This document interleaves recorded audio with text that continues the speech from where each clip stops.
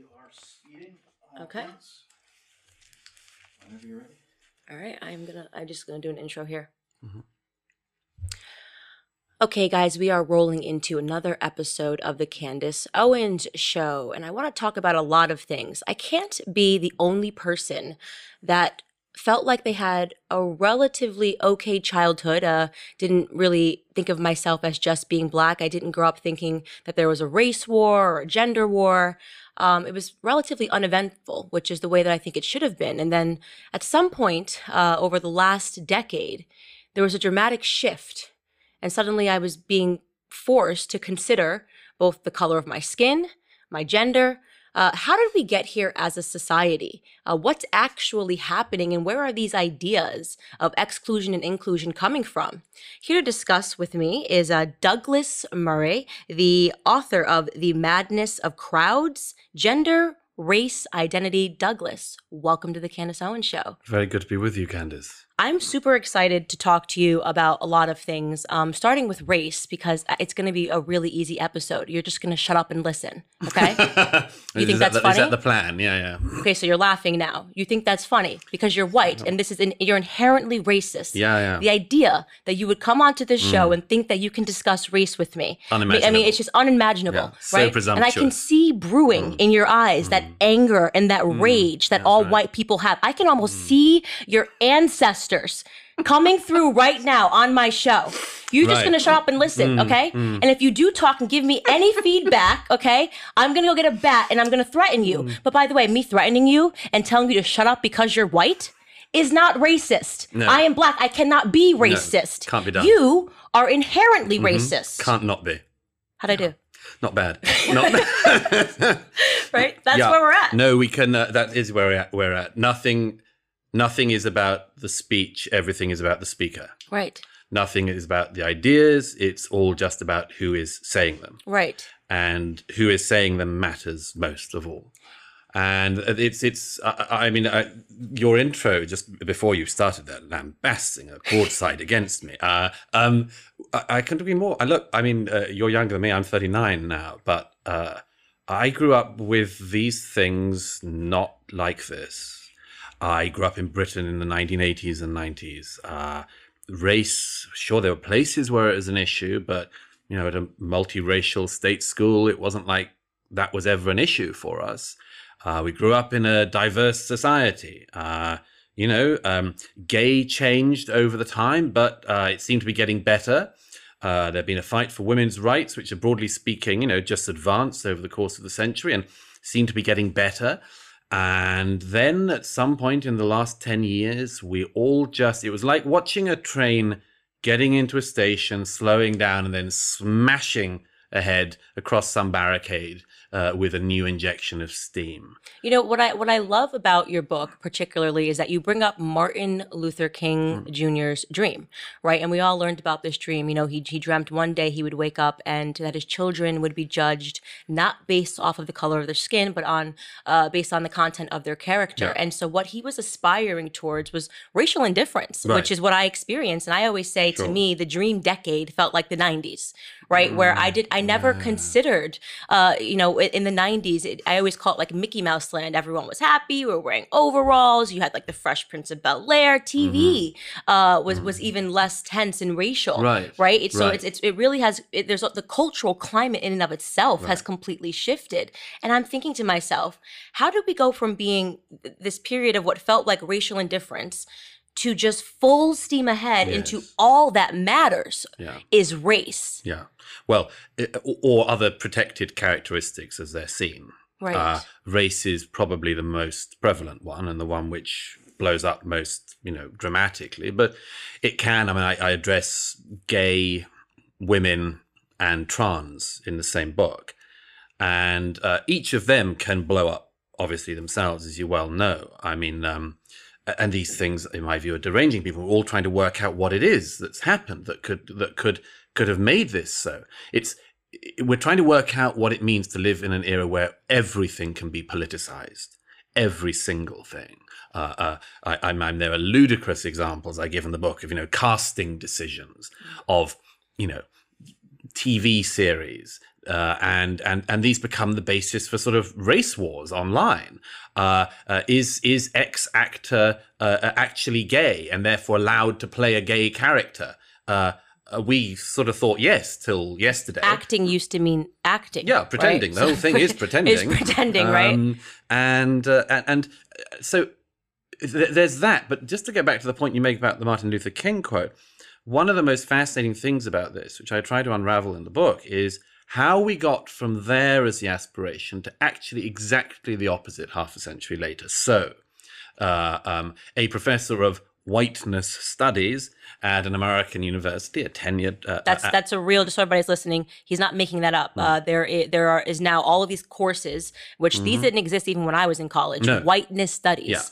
Yeah. And I do want to point out, just so we're clear here, and you brought up this in your book, we have African-American studies, there are gay studies. These are typically congratulatory studies, right, which is congratulations for being Black. Let's celebrate Blackness in the history of the world. Let's celebrate gay and the history of being gay. And sort of untold histories, untold stories, things that maybe could be brought out more. Exactly. That's the same in everything other than whiteness studies. Whiteness studies consists of just an attack on white people for being white. That's correct. And is just so divisive it makes you weep when you read the stuff. Anyhow, I mention it because just earlier this year, as a talk by this academic of whiteness studies, who is, by the way, white herself, and always starts off talks by saying, it's inherently problematic that I'm here, and I recognize it just by being here and speaking. I am taking away all that gobbledygook. But she does this, and she actually says in this lecture at Boston University earlier this year that people, if you don't treat people by the color of their skin, and you try to treat them by their character, that's problematic. Right. So we've done the exact opposite. We've unwoven it. In half a century, we've unwoven the dream to be no, race matters most. And from there, we have the other things. The other inherited characteristics matter most of all. And this is hell. And it's deranging people. And it's going to get a lot worse until we say, stop. For God's sake, stop. Right. And we've just got to show people where this is going. Right. It's funny because as I was reading your book, I was kind of considering when is the first time I was sort of aware of the color of my skin or that there were differences. And my earliest childhood memory of it is, growing up, I had two best friends. One was Hispanic and one was Black. And we were best friends all throughout elementary school where everyone's allowed to be in everybody's classes. And then we take state testing exams. Right. And I scored higher. Right. So I was then placed in middle school. And I know you guys have a different system here in the UK, but call it age 11 is when they start separating you based on how you test. Right. And so in my class, I had all white people just because I tested higher. And all of my classmates happened to be white. And at that moment, the Black girls started bullying me in school, saying that I was acting white. Right? Because I had friends. Right. So actually, the earliest introduction to me of being aware of my skin color was introduced to me by Black people. Right. And then we started learning a bit about Black history, and I started being told that, the reason why Black people are not testing as well or doing that well is because of the history of slavery and racism, not based off of our decisions or how we're, how much effort we're putting into our schoolwork. So I just think that that's kind of an interesting consideration. Yeah. Because if white people are supposedly the problem, right? Why did I first feel that when I was bullied for my skin color, it was actually coming to me from Black people and this idea of what it means to be Black and what it means to be white, and that's what they're teaching, and also what they actually mean by this. Right. So one of the things is attaching certain characteristics to white people, which therefore Black people shouldn't wish to attain. I mean, we see this madness. I give example after example in the book of people saying that the truth is basically a Western white concept. It's like white people who came up with the idea of truth. Right. Therefore, Black people shouldn't have any truck with this. Right. Like, what? Well, this is how you start to get to now they're considering in the SATs, which is our standardized testing to get into university, diversity scoring. They're just going to start giving you points based off of the color of your skin. The institutionalization of all of this is kind of... This is, and the worst thing about this is, when I started looking into this a few years ago, I thought, okay, this is crazy stuff happening on campus. Then the campus broke out into the real world. And the most shocking thing for me has been the discovery of the major corporations, private and public companies, government, where all of this stuff is happening as well. It's not like, this isn't just a problem at Berkeley. Would that it were. We could all just say, look, students were always a bit crazy. They're crazy at the moment in particular. No, this is major companies. These are like companies that you would have thought would have held a kind of line of just having a profit motive, for instance, going all in for this stuff. Implicit bias training, quota systems, all of that. Right. And my view is that they're all going to find out the same problem in the same order, which is, if you keep treating people by these characteristics, several things happen, particularly in the business world. You promote people who were quite near the top anyway. So, for instance, there will be quite privileged groups of people, for instance, who went to the right university who happen to be black. And you promote them in particular, when they probably would have got there anyway. And if you do the same thing with women or with gay people or something, you nudge them up a bit. Then you have this thing of, well, who has priority? And nobody's sorted that out yet. Nobody's worked that out. And they're not going to, because it can't be worked out. But then at some point you realize, we have no social mobility at all. And that, in my view, is one of the things that companies in particular are discovering. They think they're getting all sorts of other things right. And they discover afterwards, actually, we've just created a new hierarchy of privileged people who are quite privileged already. Right. And we have no class mobility at all. What I really love is Thomas Sowell, who's one of my favorite authors, Sure. talks about, he says that when you get so used to special treatment, being treated the same starts to feel like discrimination. Right. So when you're so used to people saying that you deserve extra and this should all be about you, and people say, actually, we're going to take all that away. Everybody's the same. They feel like it's an attack. Right. It's an attack on them. And it's funny that you're saying that this is now being corporatized, this, this idea of inclusivity, because I noticed this even for the first time this year, especially, LBGT, right? It started first as a weekend. Right. Weekend, maybe it was a day, March, then it became a weekend, then it became a week. Now it's a month. It's a full-time job now. It's a full-time job now, right? And I'm I'm actually just exhausted with it. I mean, I've never been so exhausted with seeing a rainbow in my life. So I'm walking down the street and there's just signs in DC of these flags now in stores. So there's a furniture store I love, right? I go in and I'm thinking to myself, were gay people not allowed to shop in furniture stores? I have this. As you know, I'm gay, so I can blow some of this open in a way that might not be allowed. Yeah, exactly. I should just do that one back on you, shouldn't I? But look, being gay isn't a full-time job.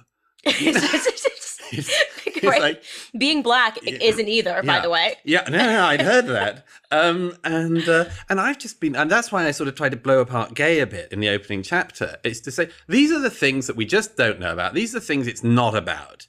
And, I've had this with the Pride thing for years. I mean, Barclays Bank in the UK had this big thing with Pride last year before it got even bigger this year, of huge advertising campaign with a rainbow, Barclays Bank. Love happens here. Okay? I don't want love to happen here. I just want you not to charge me when I lose, that month's statements if I want to reprint.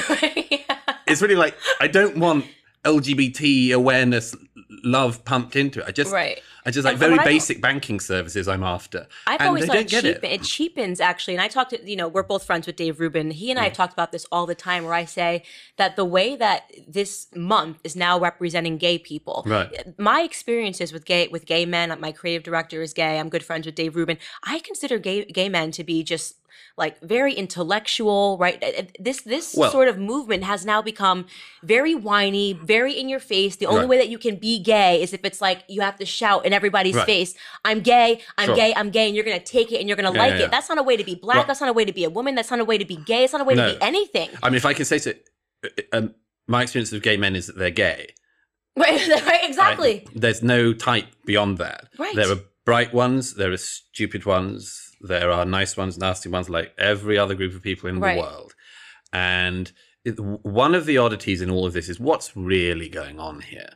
I think that the gay one, by the way, is fascinating for me for a number of reasons. One is, I think there's been a massive divide throughout gay history, which has really been weaponized recently. And that's the difference between people who are gay and people who are queer.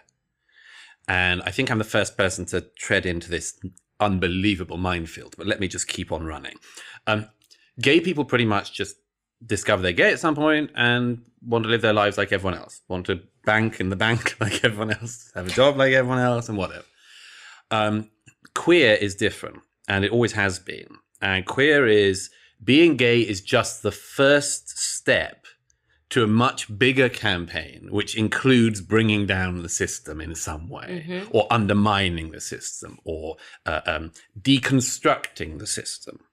And what has happened in recent years is the prevalence of queer over gay. And this, I maintain, is happening in every other identity case as well. It's like the people who, you mentioned Thomas Sowell earlier. I have an example in the book, which is one of my absolutely favorite examples of idiocy of all time.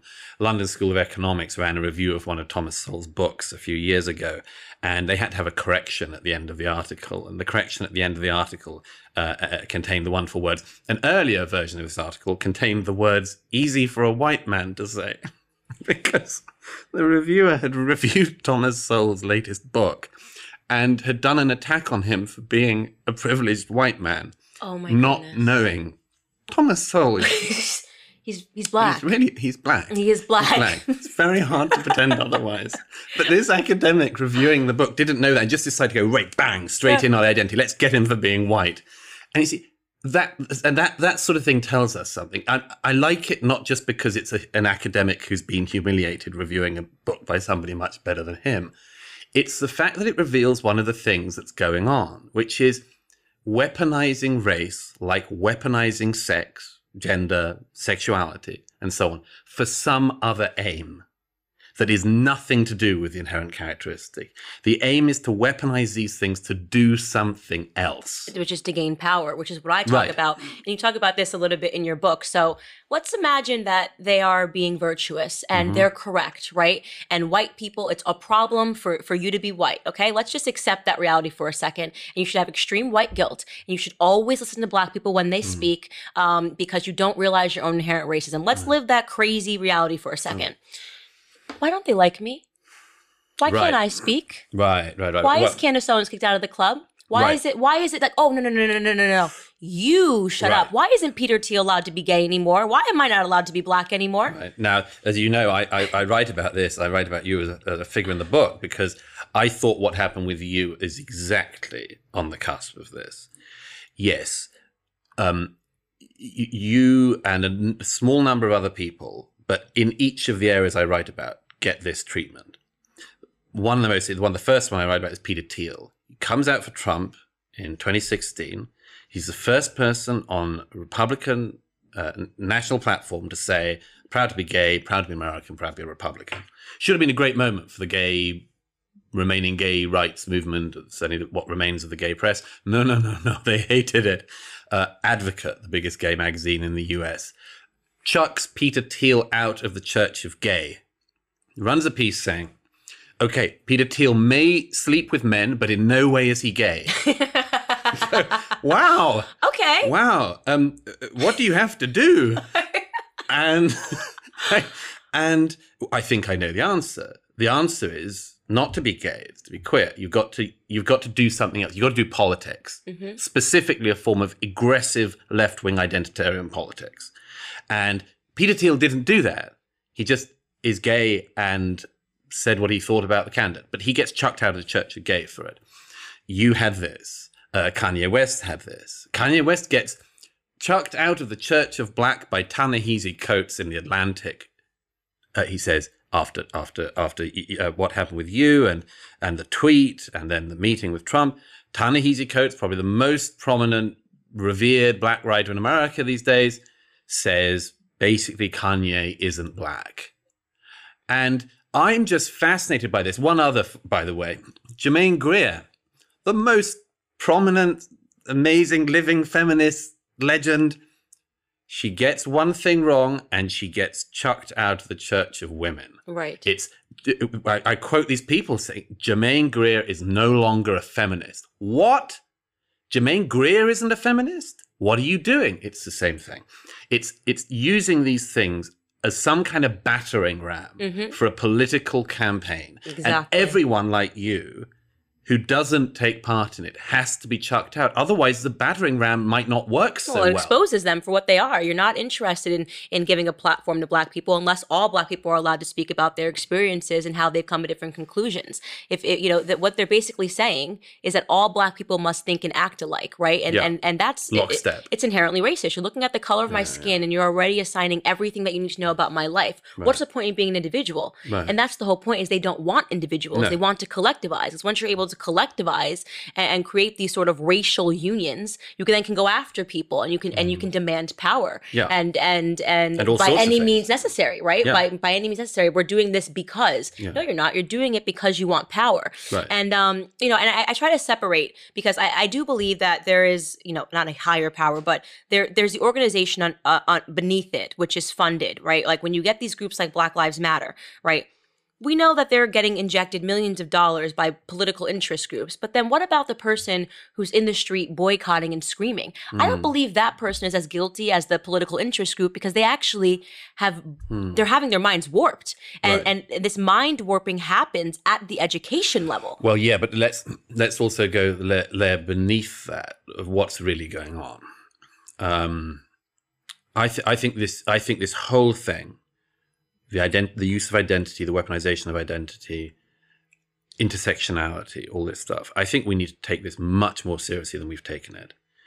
I think it's the most plausible, it's a hideous attempt, but it's the most plausible attempt since the Cold War to inject an entire new religion into our societies. And it's working because bits of it were already there. Bits of the Marxist bit of it, for instance, were already there. But I mention this and try to explain how it works because, firstly, we need to know how it works if we're going to take it apart. Right. But secondly, because it's caught on because it's something to do, Candace. It's really something to do.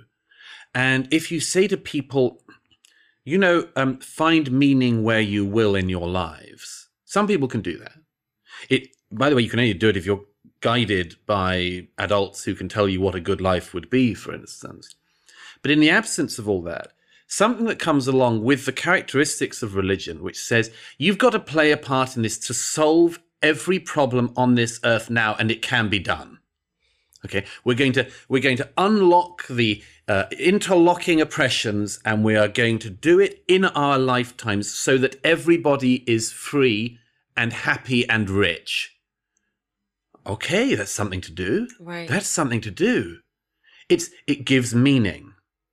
So this can't just be pulled apart on the level of, for instance, built-in contradictions. When I started looking at this, I started looking at it thinking, the contradictions are so inherent and so preposterous that it must fall apart because of that. But no. Firstly, because everything built on the Marxist ideas doesn't mind contradictions. Marxism continuously finds you can just keep rushing at contradictions. It doesn't matter. You need the contradictions, that you can so embrace them. But this central thing is, it's appealing because it's a really serious grab for what is otherwise empty terrain of what we're doing here. This is a purpose. This gives life meaning. Horrible meaning that is going to end in ever, ever greater fracturing of our societies, but it's something to do. It is something to do, but what also interests me is just that it's operating under this false thesis, this idea that society can be perfected. Yeah, right? Yeah, I know. That society is perfectible. Hey, follow us. What we're going to do is we're going to weed out all of these bad people. And this is sort of like the Marxist, this is where you got all these Marxists and these socialists that are popping up because they think that society is perfectible. So they think that you can actually get to a point in society where there are just no differences, where everything is the same. And people are perfectible. People are perfectible. Like you're just going to remove humanity. Yeah. And that's really scary. And it sort of, it takes this train of the conversation into what you and I were discussing, which is about forgiveness, right? Yeah. The ability to be wrong, to be imperfect. Yeah. And I have been fascinated with this conversation since I was in high school and I went through a hate crime, what was classified as a hate crime when I received racist voicemails.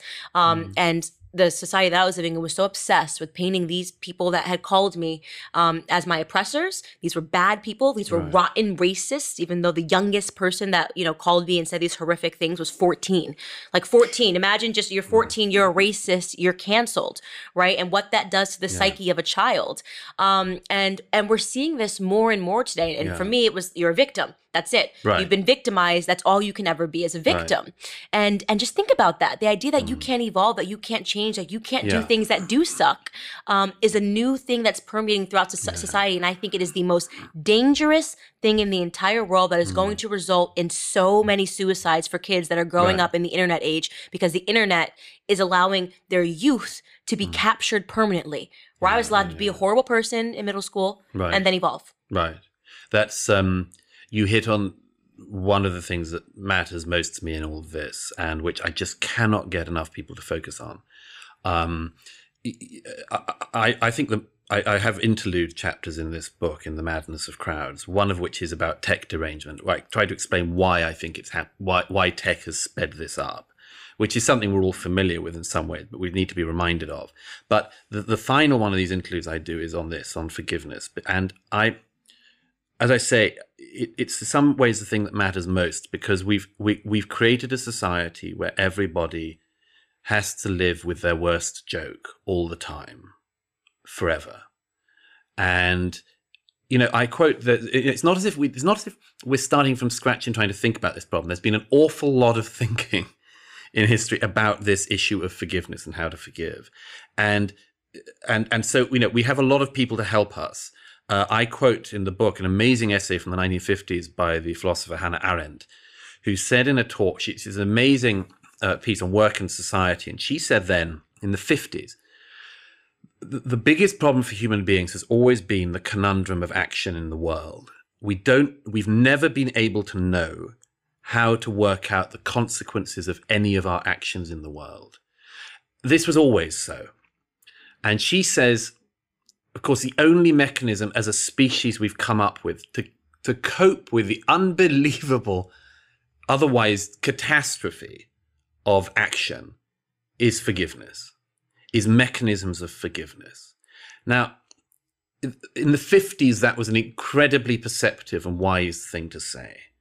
In the 21st century, it's crucial to think about this, because if the unbelievable problem of acting in the world was always there, was always on our minds, how do I know what the reverberations will be of the statement I'm making at the moment, or the thing I'm doing now, or the person I'm moving towards there, or the thing I'm doing?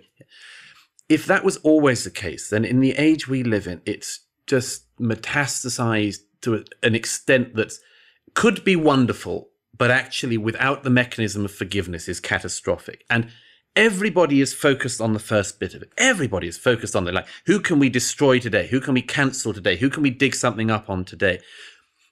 In the hope that it'll never happen to you. But it'll happen to all of us, because we're all flawed. We all make mistakes. We've all done things wrong, said things wrong in our life. And the question, as I say, I can get nobody to focus on is, what would forgiveness look like for that?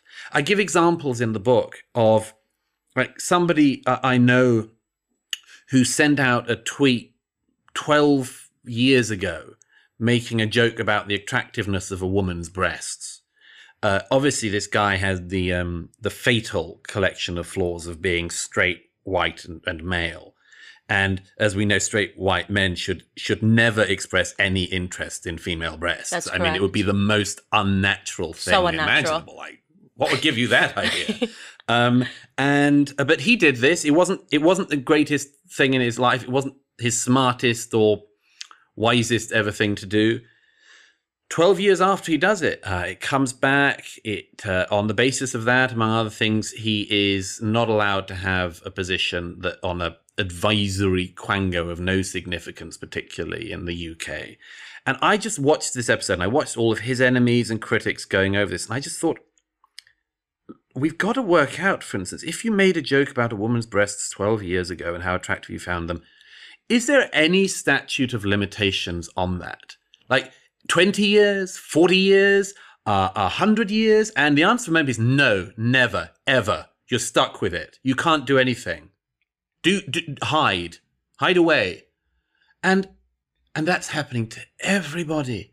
And we've got to work out an answer to this. It genuinely scares me. It terrifies me. I mean, I was saved by evolution. We are all saved by evolution. We're all saved by the ability to grow. And what I always find to be astonishing is the disconnect between the adults that are having this conversation who never grew up with technology, right?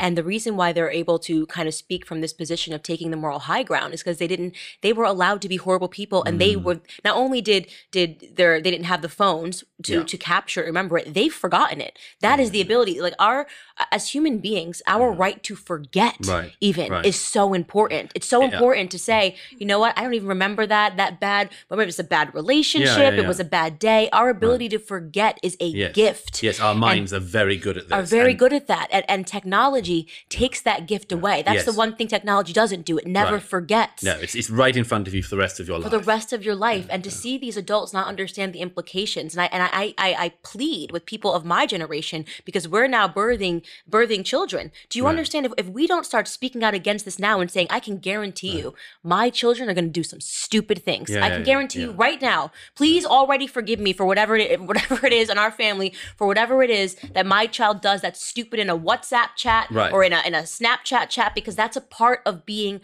a child. Kids are stupid. And kids are stupid and are learning as they go along and have to be able to make mistakes. And to some extent, this is the case with adults as well. And there are different societal norms and expectations about this. We've been trying to change them very fast. This is why I'm fascinated by the whole issue of the weaponization of relations between the sexes. Because men and women have to be able to get on. Right. They have to be able to get on. And there's an expectation at the moment, I write about it at one point in the book, in the corporate world in particular at the moment, but this happens pretty much in every bit of a level of employment in the UK and I think in the US. You ask this question, since still now about 20% of people meet their life partner in the workplace, what's the deal with asking somebody out for a coffee or a drink? And as far as I can work it out, and I quote some people I've spoken to in the book about this, but as far as I can work out, the deal is currently this. You can't do it and shouldn't do it because you could bring down your whole career unless you deploy it once with 100% accuracy that the person you're trying it on is to be your life mate. That's about right. That's a big risk for that coffee or drink request. Yeah. And unsustainable. Totally unsustainable. I make the joke, and I'm only half joking when I say if being gay could be a choice, if I was a man, I'd choose to be gay, because you're always treading in really scary territory with this rise of radical feminism. Right. And here's the other side of it, which no one is really discussing, is that these radical feminists who make this a problem, right? Who everything it's now Me Too. You look at me, you find me attractive, I've been Me Too'd, right? You're Me Too'd. If you said a joke that was maybe a sexual nod or something, said that I looked good today, right? Or sexy today, you're now Me Too'd. The other side of that, though, is that what you're doing is you're turning men sort of into this tail in between the legs dogs. They're trying to emasculate men. But the biological underpinning of this is very interesting, is the feminists don't want that. Oh, no. They don't absolutely. Want that. They're making men they don't want. They don't want, right. Sure. And a stunning piece, and you have to read it. Promise me you'll read it. Sure. Is Lena Dunham. Recently wrote a piece in the New York Times. I'm a great fan about of Lena how Dunham. she just she could, oh my God, she's totally nuts. You can actually see she's now coping with the fact, and she actually says in the article, has Me Too gone too far? Right. This guy won't make a move on me. Right. And I'm like, you're the author of radical, you're the author of radical feminism. Right. This is what, you made your bed lay in it. Men, no men hit on me. No men come up to me. What do you think? Who would dare come up to you and say anything? Yeah. And it's not because of the way she looks. She is disgusting, in my opinion. I think she's gross. But aside from that, even if a guy would tread that territory, he's read her pieces. You've got to be crazy to go up to her and say, would you like to go out on a date? Yeah, no, it's like going up to a nuclear device. That's exactly There's a mushroom cloud. Right. Every which way you go. Yeah. The whole business of this, in a way, touches on the central problem, which is, if there's a central problem to all of these crowd madnesses, it's this. We're pretending we know about things we don't know. And we're pretending to not know about things we knew till yesterday. Okay, so we're pretending we know for sure that a little boy who is slightly effeminate actually is a girl and should be operated on at the soonest possible time because they're actually trans. We don't really know enough about trans. Right. We really don't know enough. Certainly not enough to make experiments on children. But we're pretending we're absolutely certain what that is. At the same time, we're pretending we don't know things about things like relations between the sexes that we all knew till yesterday. Of course. I love that. We all knew it until yesterday. We all know. I mean, women crave men that are masculine, that they feel can take care of the home. There is a biological, inescapable component of that's never going to go away. So you feminists, what are you looking for? A guy who's scared to talk to you, and what, you're going to run the household and scream at him the whole time? They don't want that. Get real. Right, and also underneath this is this whole thing of, I mean, one way out of this, I try to explain, is how about recognizing that just as there are some forms of power, if you want to look at the whole world as being only about power and never having anything to do with love, for instance, or forgiveness or charity or anything else, let's say the whole world is to do with power. And let's say there are some forms of power which, historically speaking, and even to some extent today, are particularly held by particular groups of people. Why don't you recognize that different forms of power exist as well? By the way, I mean, I made this point recently at a conference of hundreds of women in London. It didn't go down very well, but I tried it out anyway, which was to point this out. There are forms of power that only women have. And when I was immediately attacked, like what? So, well, here's one. I think every woman knows what I'm talking about. I think almost all men do. And I say, I don't think any man has the power to derange a member of the opposite sex some years or decades older than them and make them risk destroying their entire life for a moment. I don't think that even a sort of very attractive young man in his 20s can completely derange a woman in her 40s or 50s to the extent that she could risk everything. Right. Okay. That is a power that some, maybe a lot, maybe even most women do have.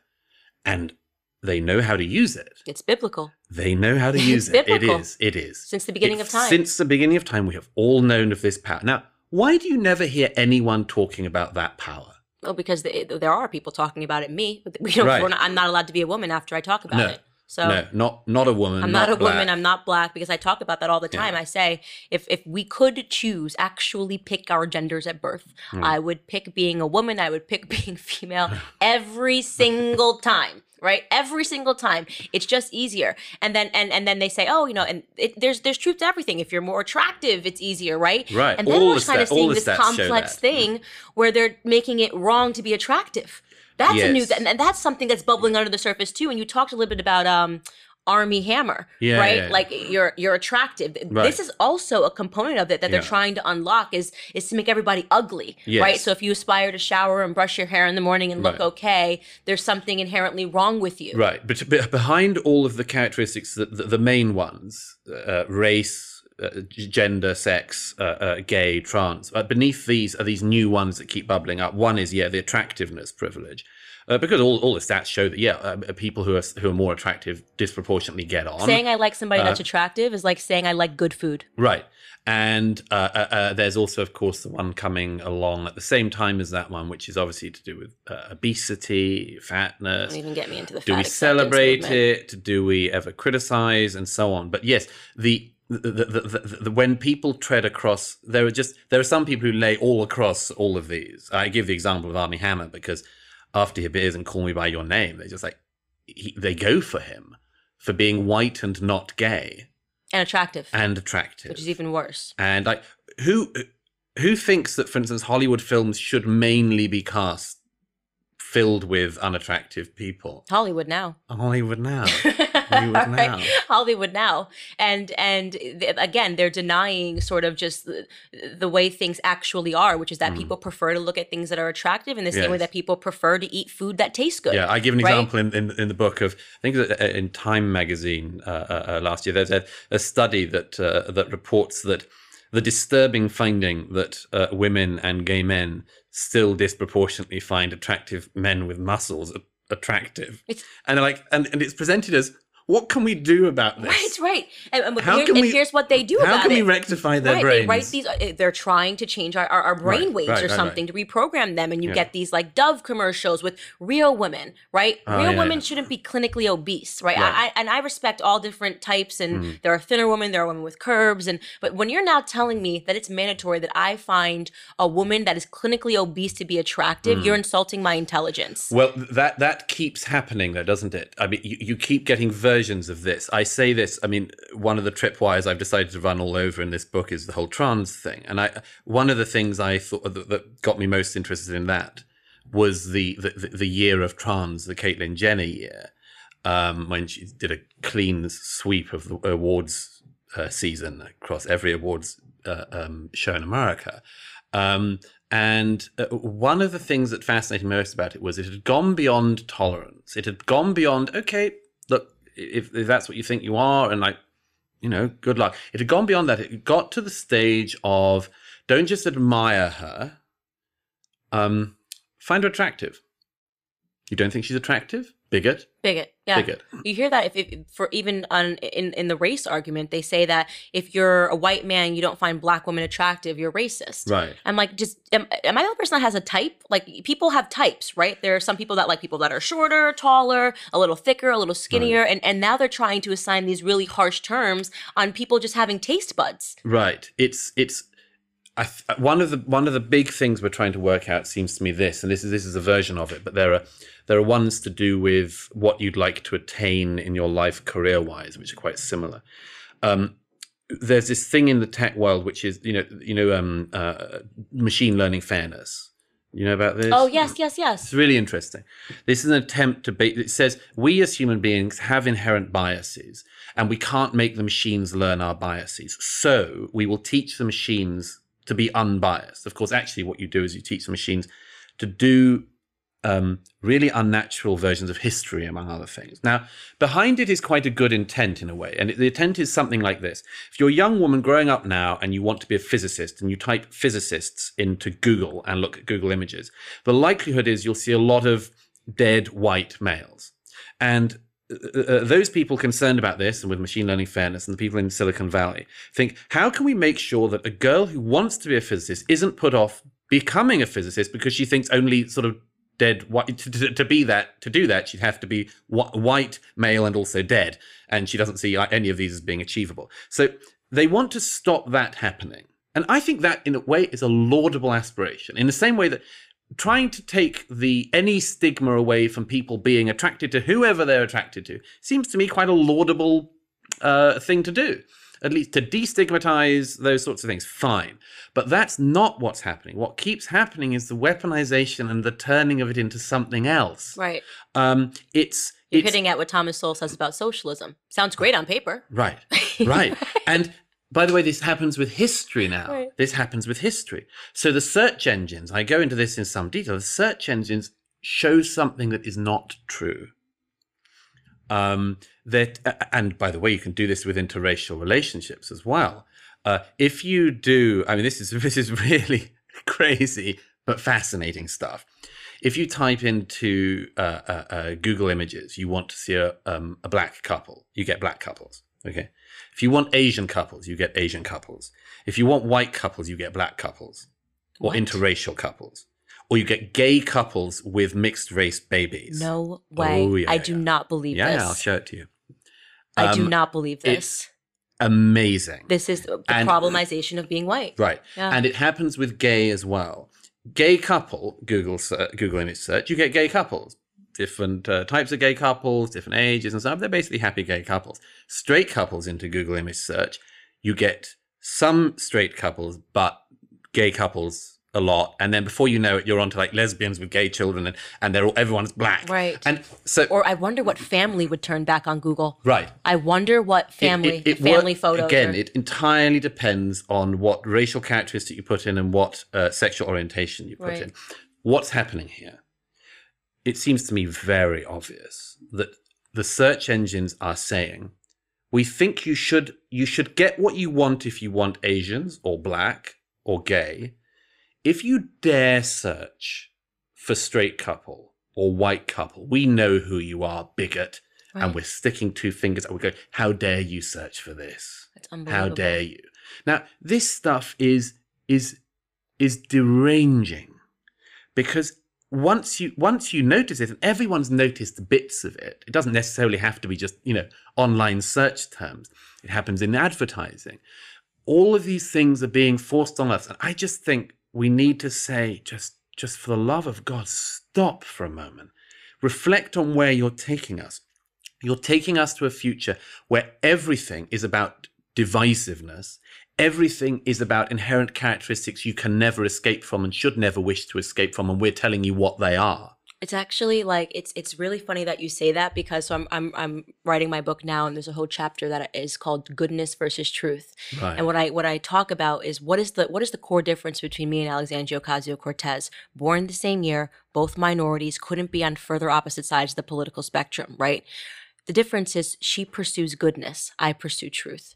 Right. And it's a stunning consideration, because socialists, right, believe that they're pursuing goodness. Right. But when you pursue goodness, you will very quickly get on a very corrupt and dishonest path. It's the only way. So take, for example, Game of Thrones, the articles that came out and said that there wasn't enough minority representation in medieval Europe. Yeah. I just watched a series of Chernobyl, and I made the joke to my husband, there's no black people here in Ukraine. Why are there no black people here in Ukraine? Very in Chernobyl? But it's the joke that I'm making. Was the gay community of Chernobyl at all? No, it was not. Why were there no trans people being poisoned in Chernobyl? No black people. But and we're joking, but it's not a joke. You can no longer decipher between jokes and reality anymore, because someone will write that article. Yes. The pursuit of goodness, right? Chernobyl. It doesn't matter what actually happened. We need more black people. We need more black actors, and that's what we need to be casting out of our screens. What I worry about in all of this is not just that we're changing the present and the future, but that we're changing the past. Yes. We are rewriting the past along current racial lines and current identity lines. It's very dangerous, because it suggests to people that what we're doing at the moment could succeed, and it can't. They say it could succeed because it's sort of what's always been the case. Now, to go back to your truth and goodness divide, it's a very interesting divide.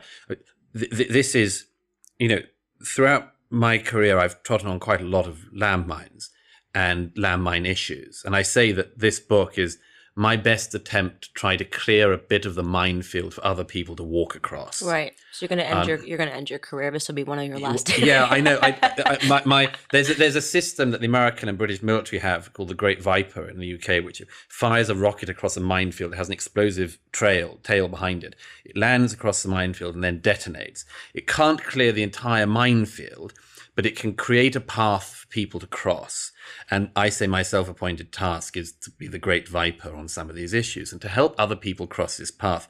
My publisher says, of course, the thing is we don't know in this analogy whether you survive. Exactly. I hadn't thought about that when I came out with the medal, but I'm sticking with it anyway. Right. But my point is, I want us to make it easier for people to talk about these things. You do. A number of other people do, but we have to make it easier because they are the conversations people need to have. And why do some of us do this? Why do we keep making life harder for ourselves? I know. It's because of this thing of believing that the truth matters. And I it's strange that it's become a kind of old-fashioned or controversial idea, this. But if there's a reason to do it, it's not just because actually you meet better people and you have better friends and much more. It's that it's profoundly demoralizing to people to say things they know not to be true. Right. It's profoundly demoralizing to be persuaded that you have to lie about race, gender, trans, and so on. And not even to be able to say, I'd hold on, I don't know about that. I'm not sure if we know that. Even that. It's very demoralizing, and it lines people up to pass more and more lies in their lives, in our everyday lives, in our relations with other people. So those of us who think that the truth matters have to keep stressing that it matters not for some abstract idea, but because if you wish to pursue truth, you will have a better life.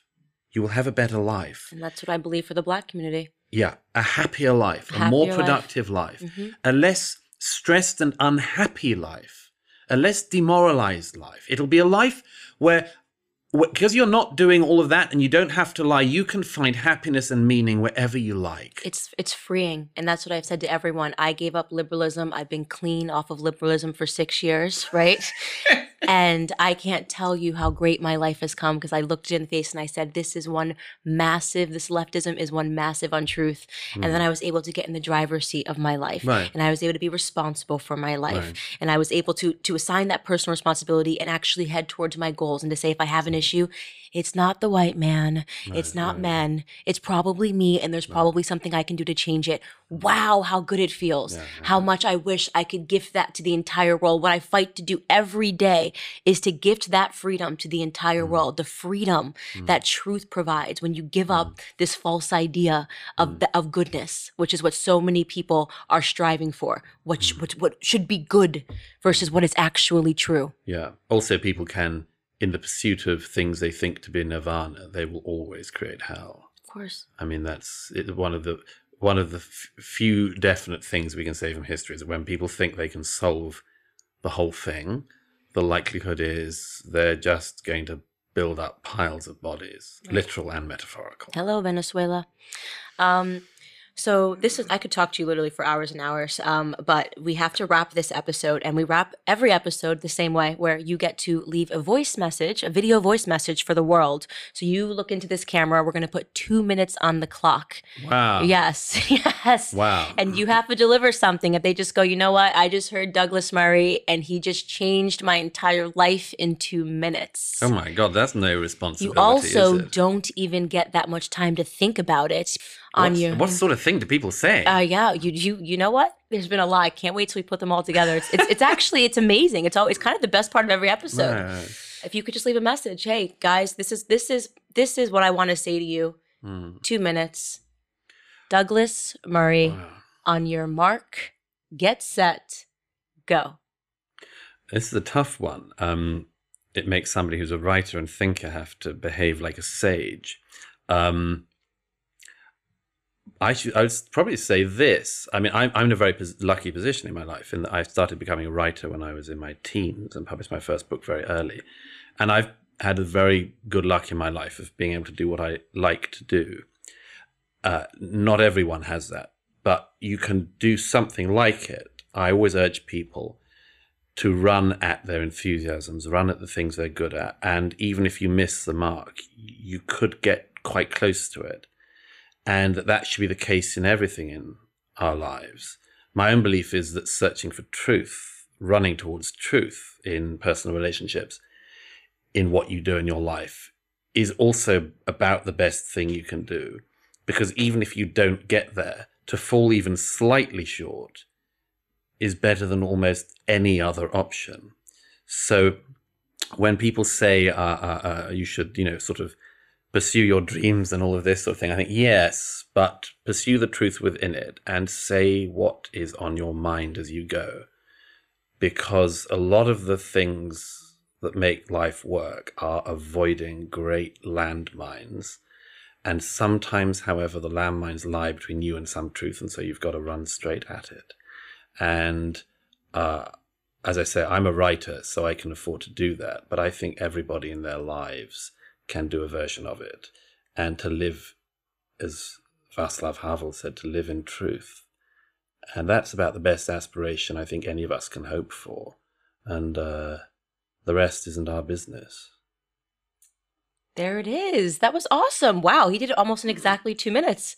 9 seconds left. Right. Thank you so much for stopping by the Candace Owens Show. It's a great pleasure. I could have talked to you for like hours. Thank you guys for watching the latest episode of the Candace Owens Show. I hope you guys enjoyed the conversation as much as I did. As many of you guys already know, PragerU is a 501c3 nonprofit organization, which means we need your help to keep all of our content free to the public. Please consider making a tax-deductible donation today. I would really appreciate your support.